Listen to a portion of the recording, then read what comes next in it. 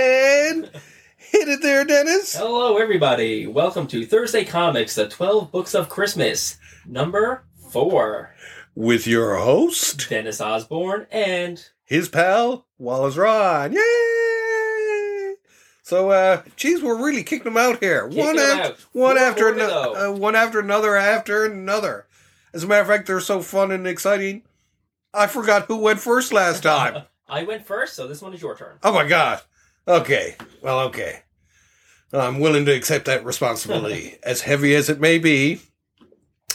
So, so Wallace's number 4 choice for the 12 Books of Christmas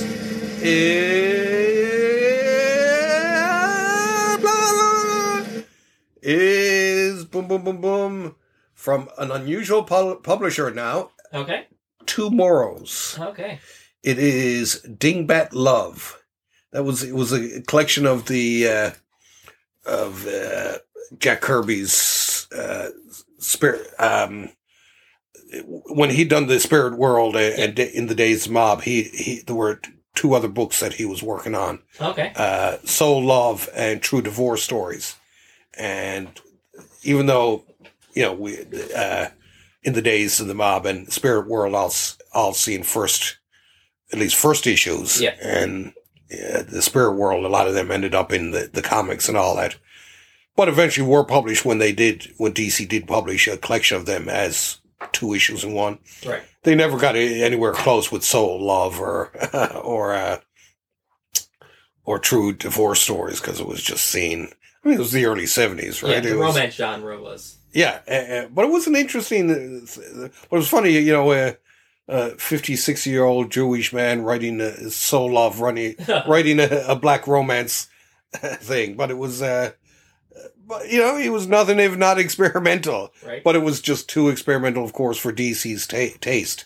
And these things have languished or made their rounds in.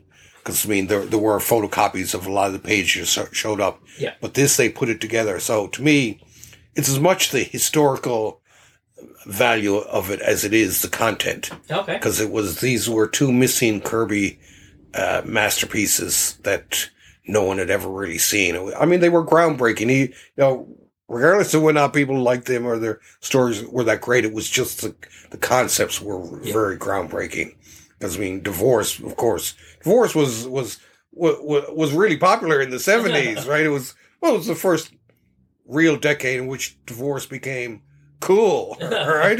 As opposed to in the 60s or in the 50s where, in the 50s, you had to murder your wife and or your husband rather than get divorced.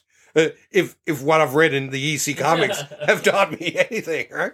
Which I always laughed, right? Oh, I can't get a divorce, so I'm going to kill my wife, right? And we'll get away with it. We'll be together forever. Exactly, right?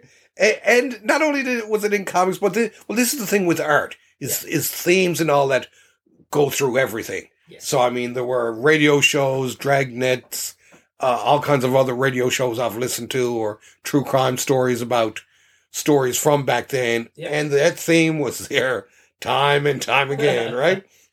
I get divorced. You, so you're fucking dead meat, right? It was too much, right? So good. So it's, I know it's a bit of a dingbat suggestion, but Dingbat Love. Perfect. So, number 4 for you. Number 4 for me. Number 4 for Dennis is...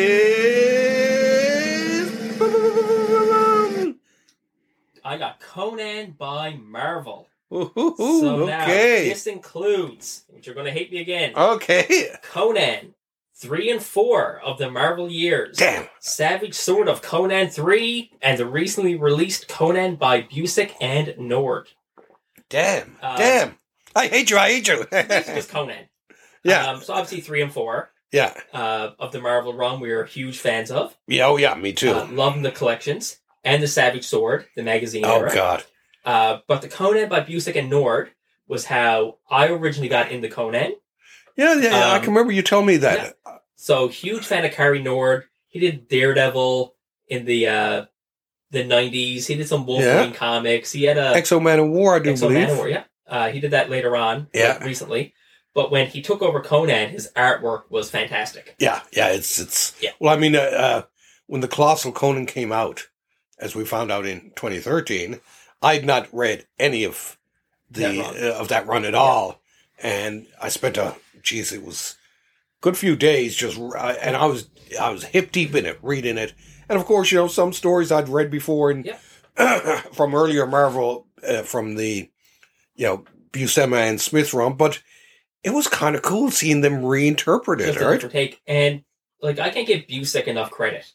Yeah, won an Eisner for Conan. Yeah. Won an Eisner's for Harvey Wars for Astro City. Yeah. Did Marvels with Alex Ross. That's right. Did Avengers with George Perez. Yeah. Yeah. So he's a very established writer. Yeah.